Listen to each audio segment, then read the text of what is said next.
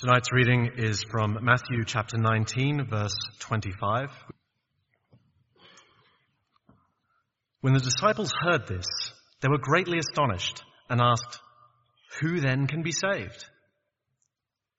Jesus looked at them and said, "With man, this is impossible, but with God all things are possible."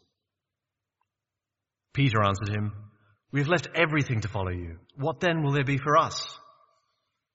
Jesus said to them, "I tell you the truth. At the renewal of all things, when the Son of Man sits on his glorious throne, you who have followed me will also sit on 12 thrones, judging the 12 tribes of Israel. And everyone who has left houses, or brothers or sisters, or father or mother, or children or fields for my sake, will receive 100 times as much and will inherit eternal life. But many who are first will be last, and many who are last will be first. For the kingdom of heaven is like a landowner who went out early in the morning to hire men to work in his vineyard. He agreed to pay them a denarius for the day and sent them into his vineyard. About the third hour he went out and saw others standing in the marketplace doing nothing. He told them, "You also go and work in my vineyard, and I will pay you whatever is right." So they went. He went out again about the 6th hour and the 9th hour and did the same thing. About the 11th hour he went out and found others standing around.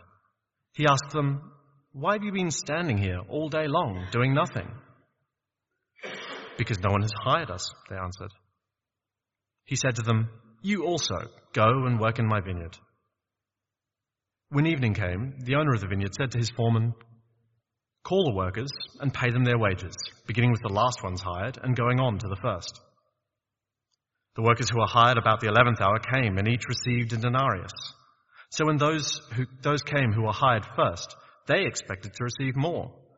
But each one of them also received a denarius. When they received it, they began to grumble against the landowner.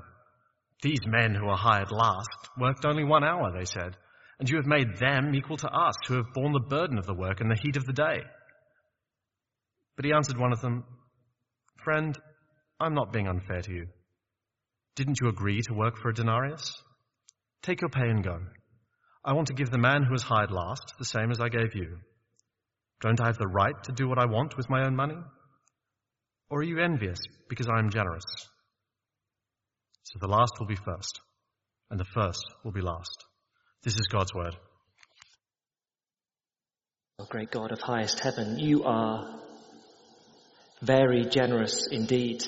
Your benevolence towards us is extraordinary. Your grace towards us is amazing. The munificence which you bestow upon us is wonderful. We thank you and praise you for your generosity and ask now that you'd help us to hear you rightly, that in your kindness we'd understand this parable and our hearts would be changed by it to the honour of your name. Now, this parable then, the parable of the workers in the vineyard or the eccentric landowner sometimes gets called that. What do you make of it?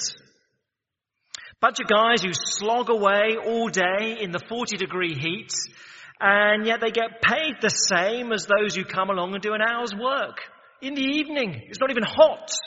They sort of probably eat most of the grapes themselves at that stage of the day. They get paid precisely the same amount. Do you not read this and feel some of the frustration of verse 12? Do you not feel that in part?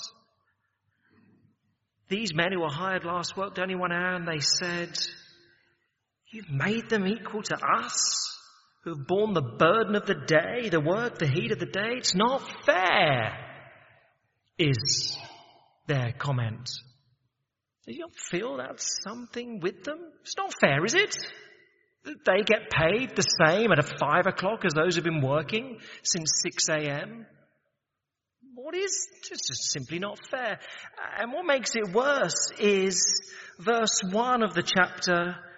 The kingdom of heaven is like this. Oh. Is God unfair? in how he treats us, making some slog for hours in the heat of the day, and yet others do basically nothing and get given the same reward. Is God unfair?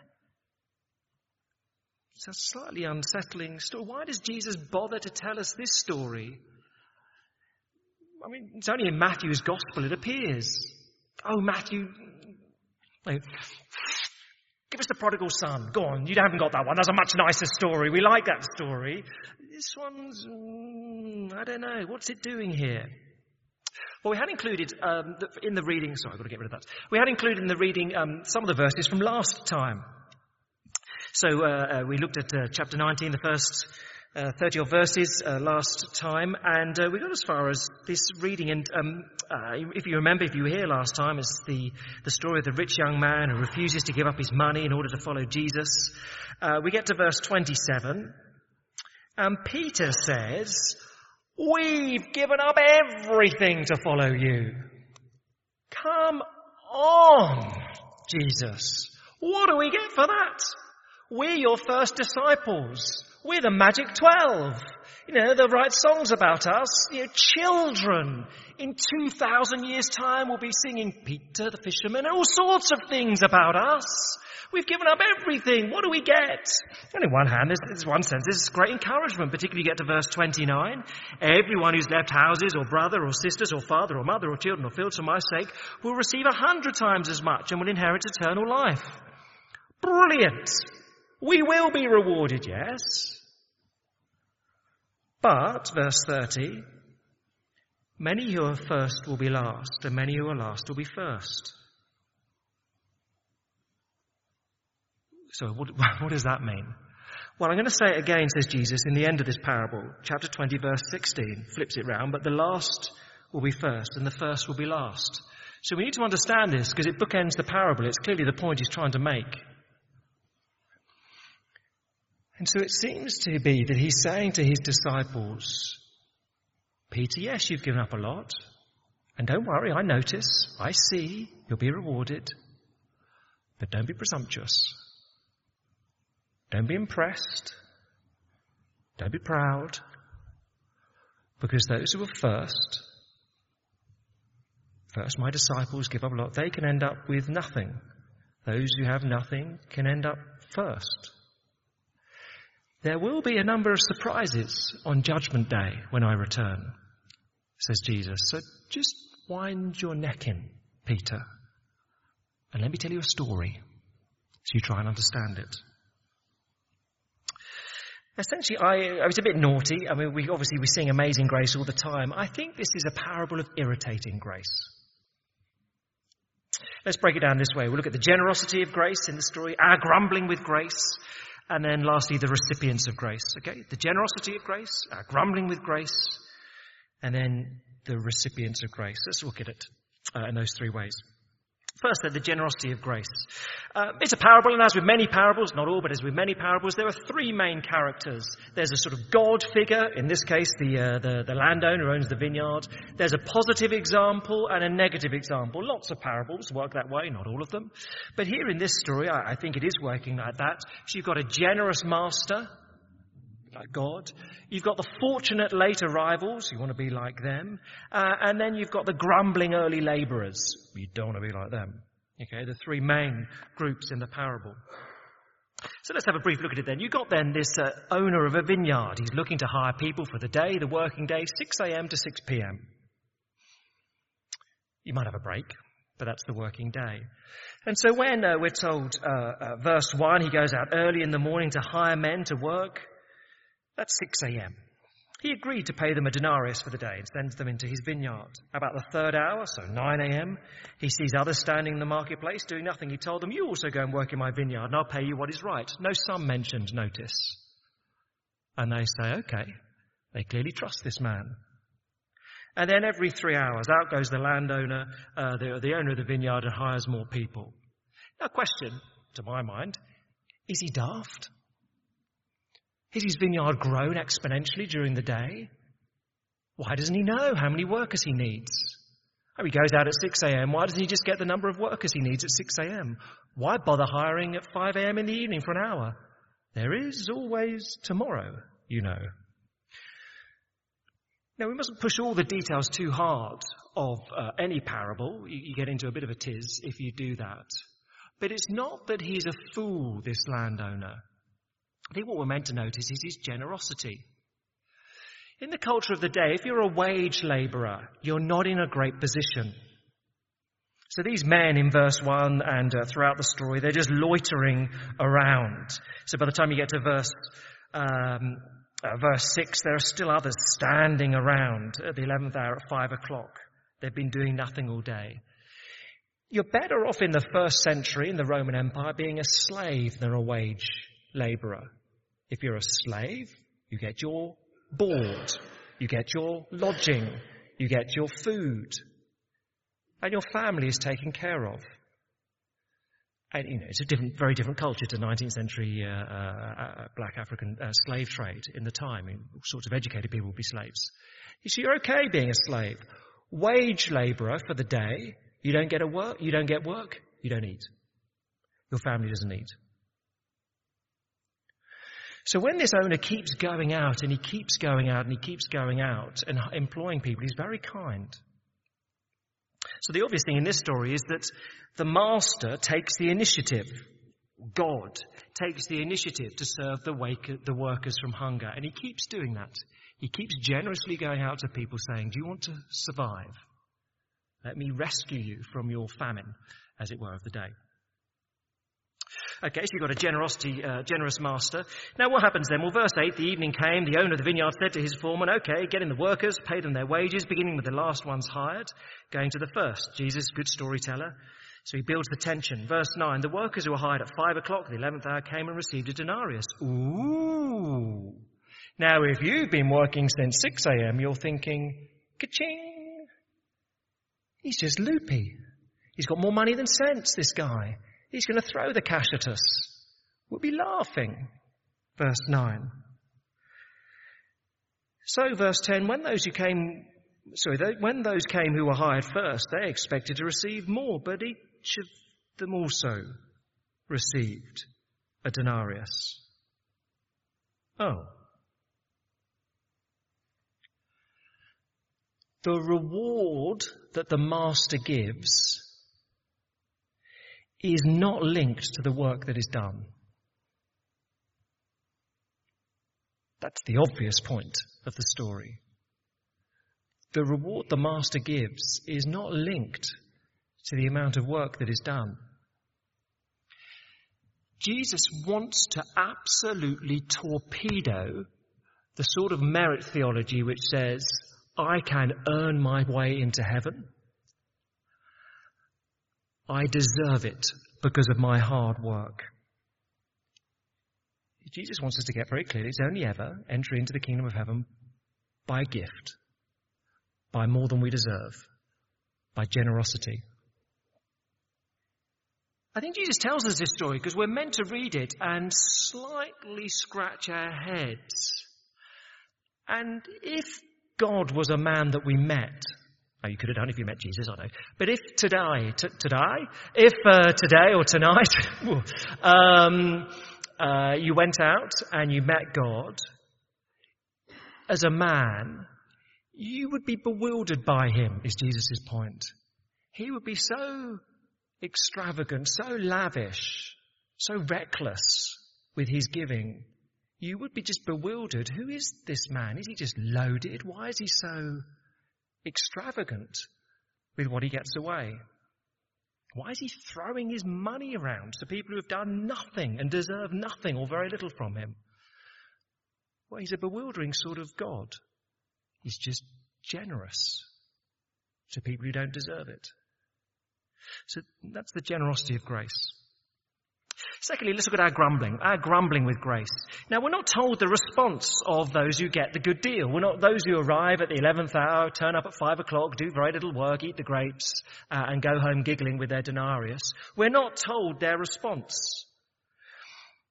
Because the story wants to focus upon those who are irritated by the generosity.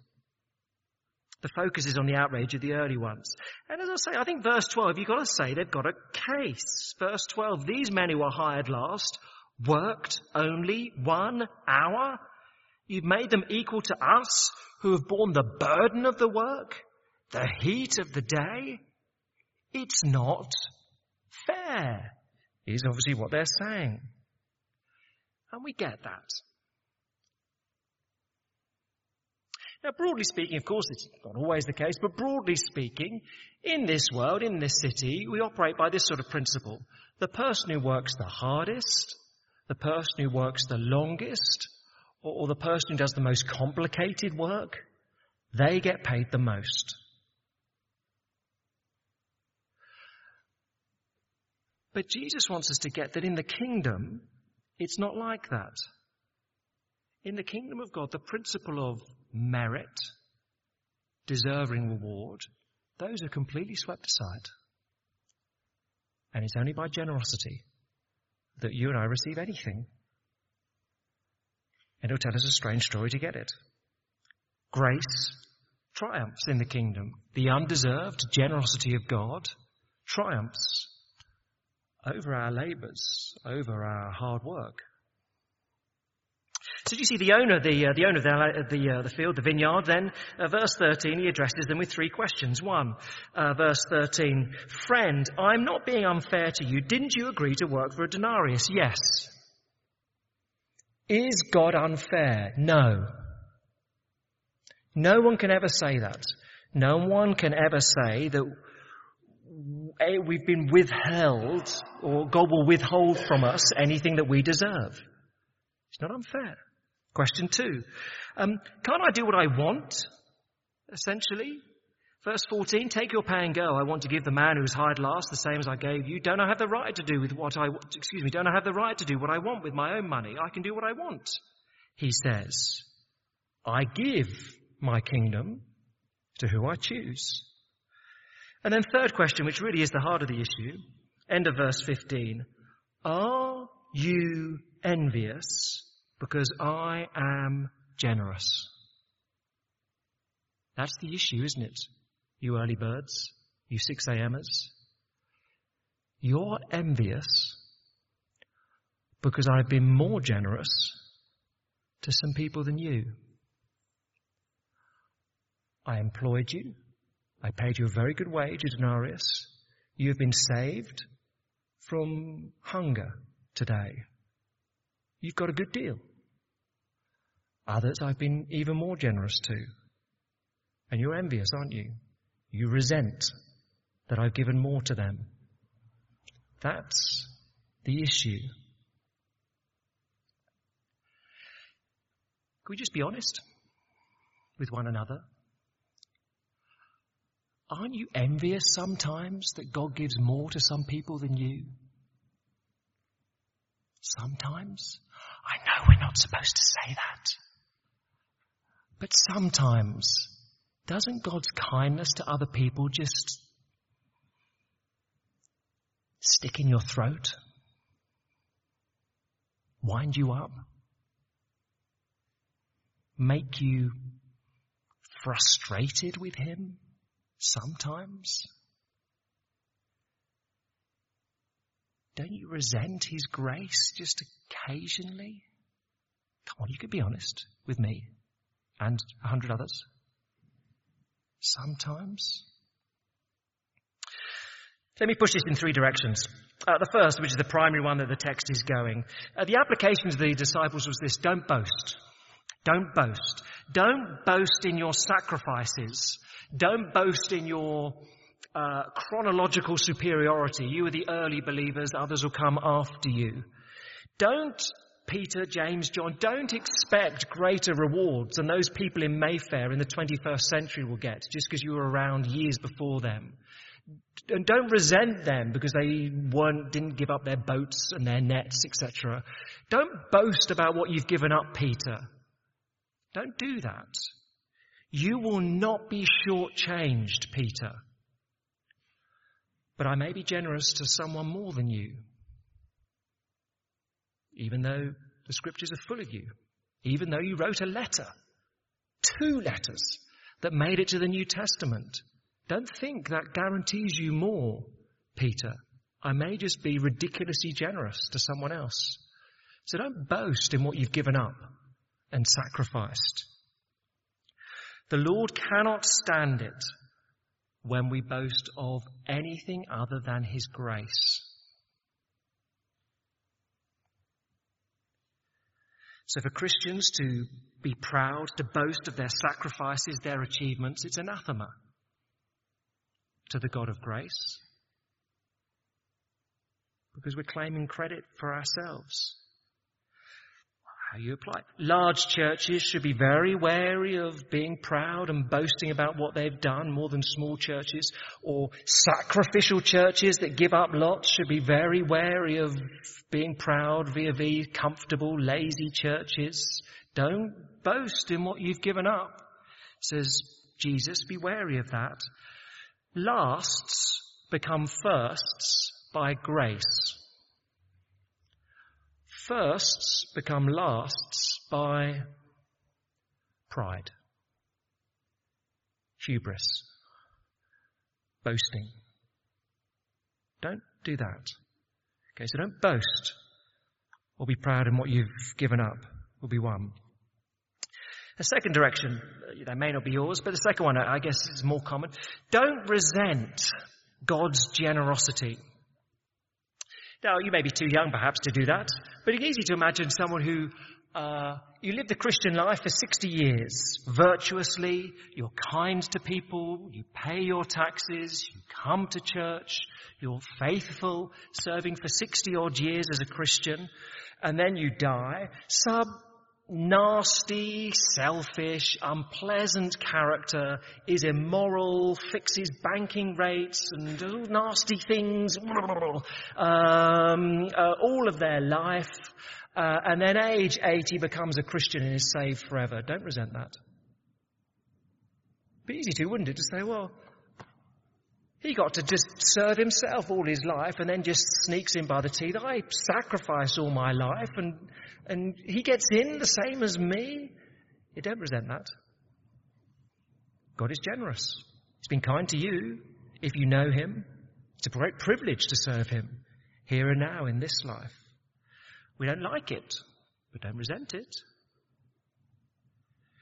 And then thirdly, more generally, so don't boast about what you give up. Don't resent others, perhaps sneaking in. Thirdly, more generally in life, don't envy.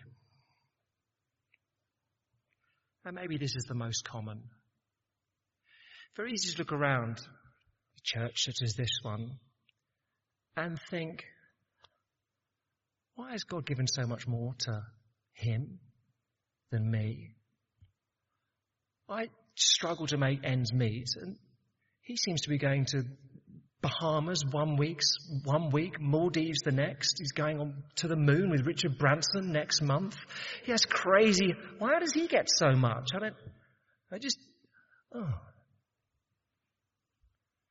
you ever find yourself thinking, they've got engaged? What does he see in her? She's terrible. I'm much nicer. What's the problem? What is his... Do you never think anything like that?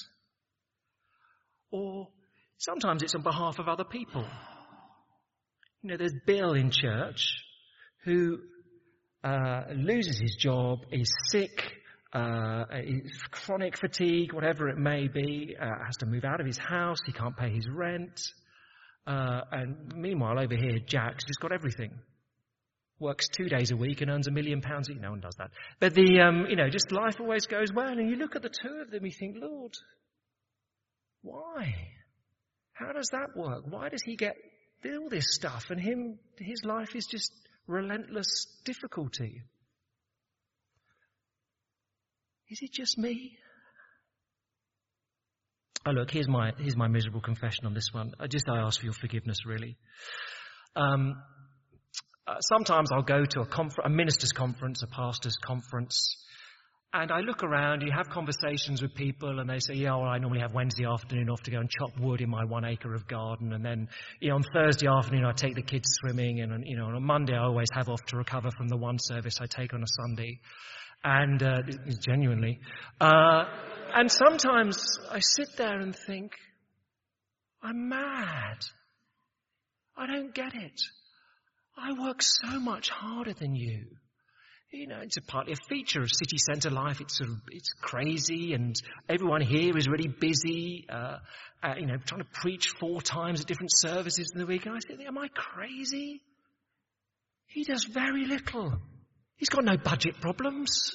He doesn't lie awake wondering what he's going to do about money. What, am I nuts? It's not fair. He just works so little, Lord. And he's fine. I start to feel sorry for myself. I start to feel envious.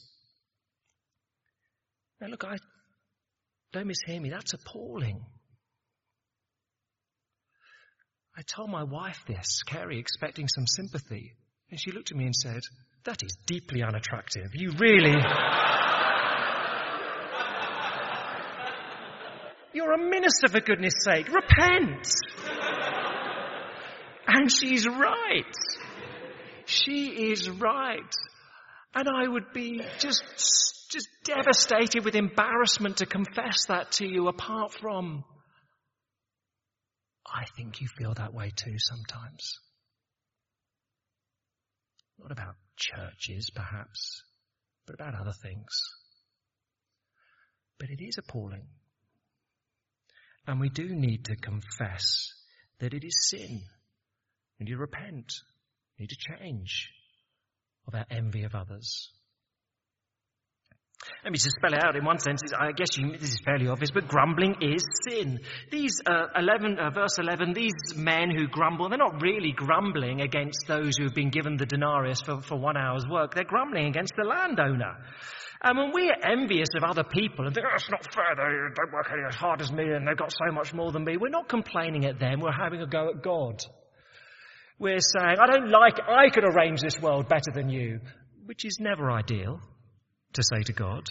His perspective is slightly greater, but that's in our hearts what we're saying.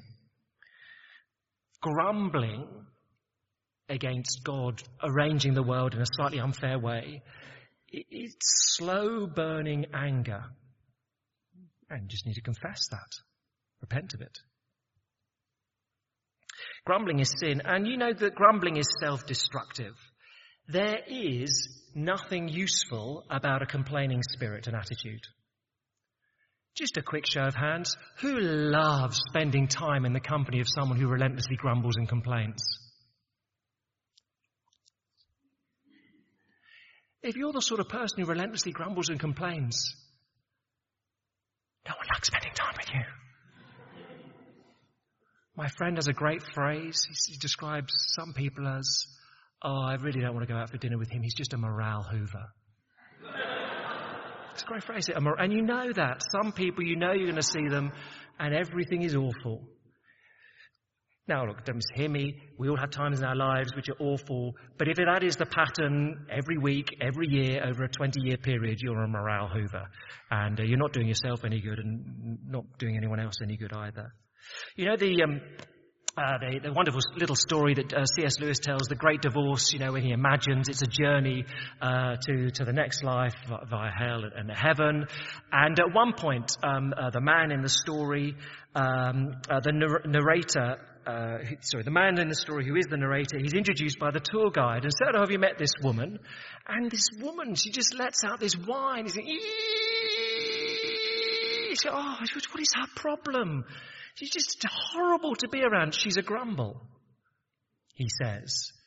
And the narrator says, surely you mean she's a grumbler? No.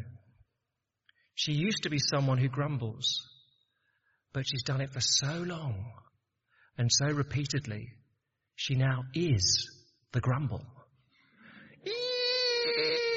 Miserable, absolutely miserable. There's a generosity of grace. He's a wonderful landowner. He gives, even to people late in the day who don't deserve it. There's our grumbling with grace. Don't boast about what you've given up. Don't resent people who just sneak it into the kingdom of God at the 11th hour. Don't envy those who seem to have been given more. How do we change? I don't think I'm alone. If I am alone and no one else grumbles and no one else is envious and resentful, this is the most embarrassing evening of my life. But on the assumption that I'm not alone, how do we change? we need to know that we are recipients of grace. The only cure for spiritual pride and resentment is to know how dependent you are upon God's grace, how undeserving we are of anything good from him. Spiritually speaking, every single one of us is an 11th hour worker, absolutely undeserving of God's goodness, absolutely undeserving of entry into the kingdom of God. But God has rescued us by Jesus Christ coming and dying for us. And without stating the obvious, the way you get beyond resentment and envy is you just allow that truth to change you. That truth has got to change you. Has anyone ever died for you in this world, apart from Jesus? I couldn't say anyone's done that for me. A number of years ago, though, I was an 8-year-old boy, and I was helping my dad one day. We were clearing the gutters on our house, and he wanted a helper, is the way we got pocket money in those days. Obviously, you don't do anything to help AJ, you sort of dance around and get bored. But I was meant to be holding the ladder and not doing a very good job of it. At one point, I was very bored and was wandering around, and I kicked the ladder by mistake, and it wobbled, and it toppled. And my father was on the ladder, and he turned around as this thing started to tumble back, and he had a choice. He could jump off it, but the only place to land was on me, and that would have hurt, and he knew. Or he could just stay on there, which is what he did. As he stayed on there and fell. Now my dad, particularly age 8, my dad was as strong as an ox. He was a hero. He could lift us a house as far as I was concerned. He was my all-in-all, my superhero. But he fell hard on his back, and there was a temporary paralysis. He just couldn't move. And for 6 weeks afterwards, he'd cracked vertebrae in his back. For 6 weeks afterwards, my bear of a dad, and he's a big man still, was just bedridden. And it was my fault. And the reason he was in that bed was because he didn't want to land on me.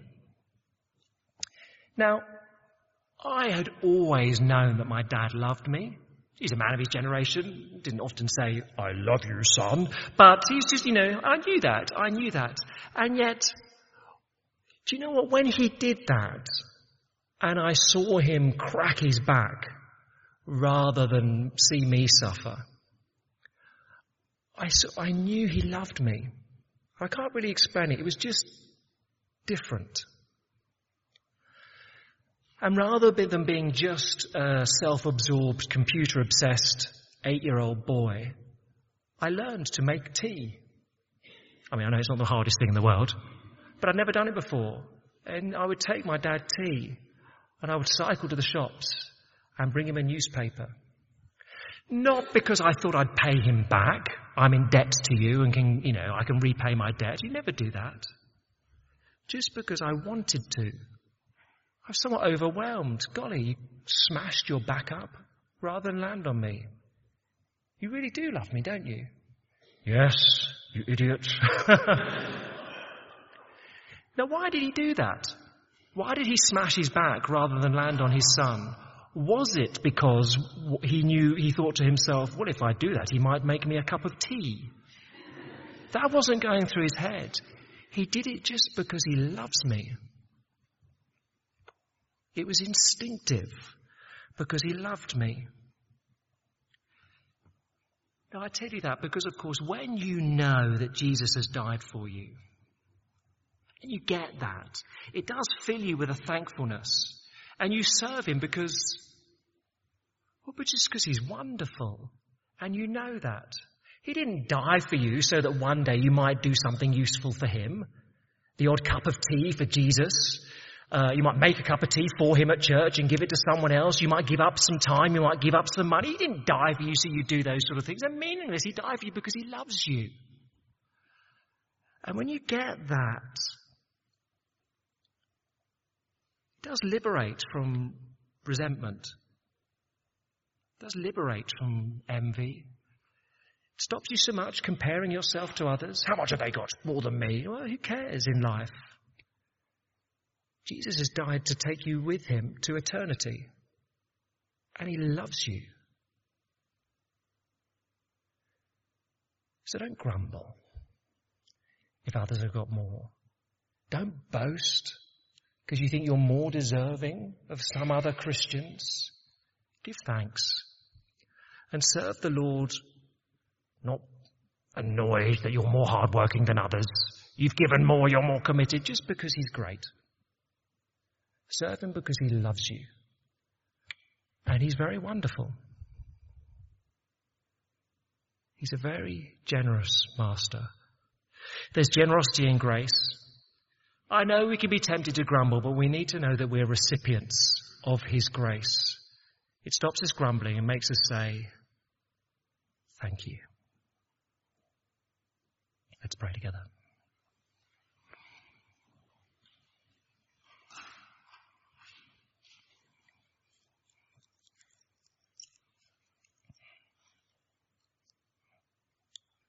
Father, there's a sense in which it's thoroughly depressing that this parable is in the scriptures, because it shows how perverse our hearts can be, that we would boast of what we've given up for you, that we'd grumble, that even though you've given so much to us who are Christians, we'd grumble and complain that others have got more.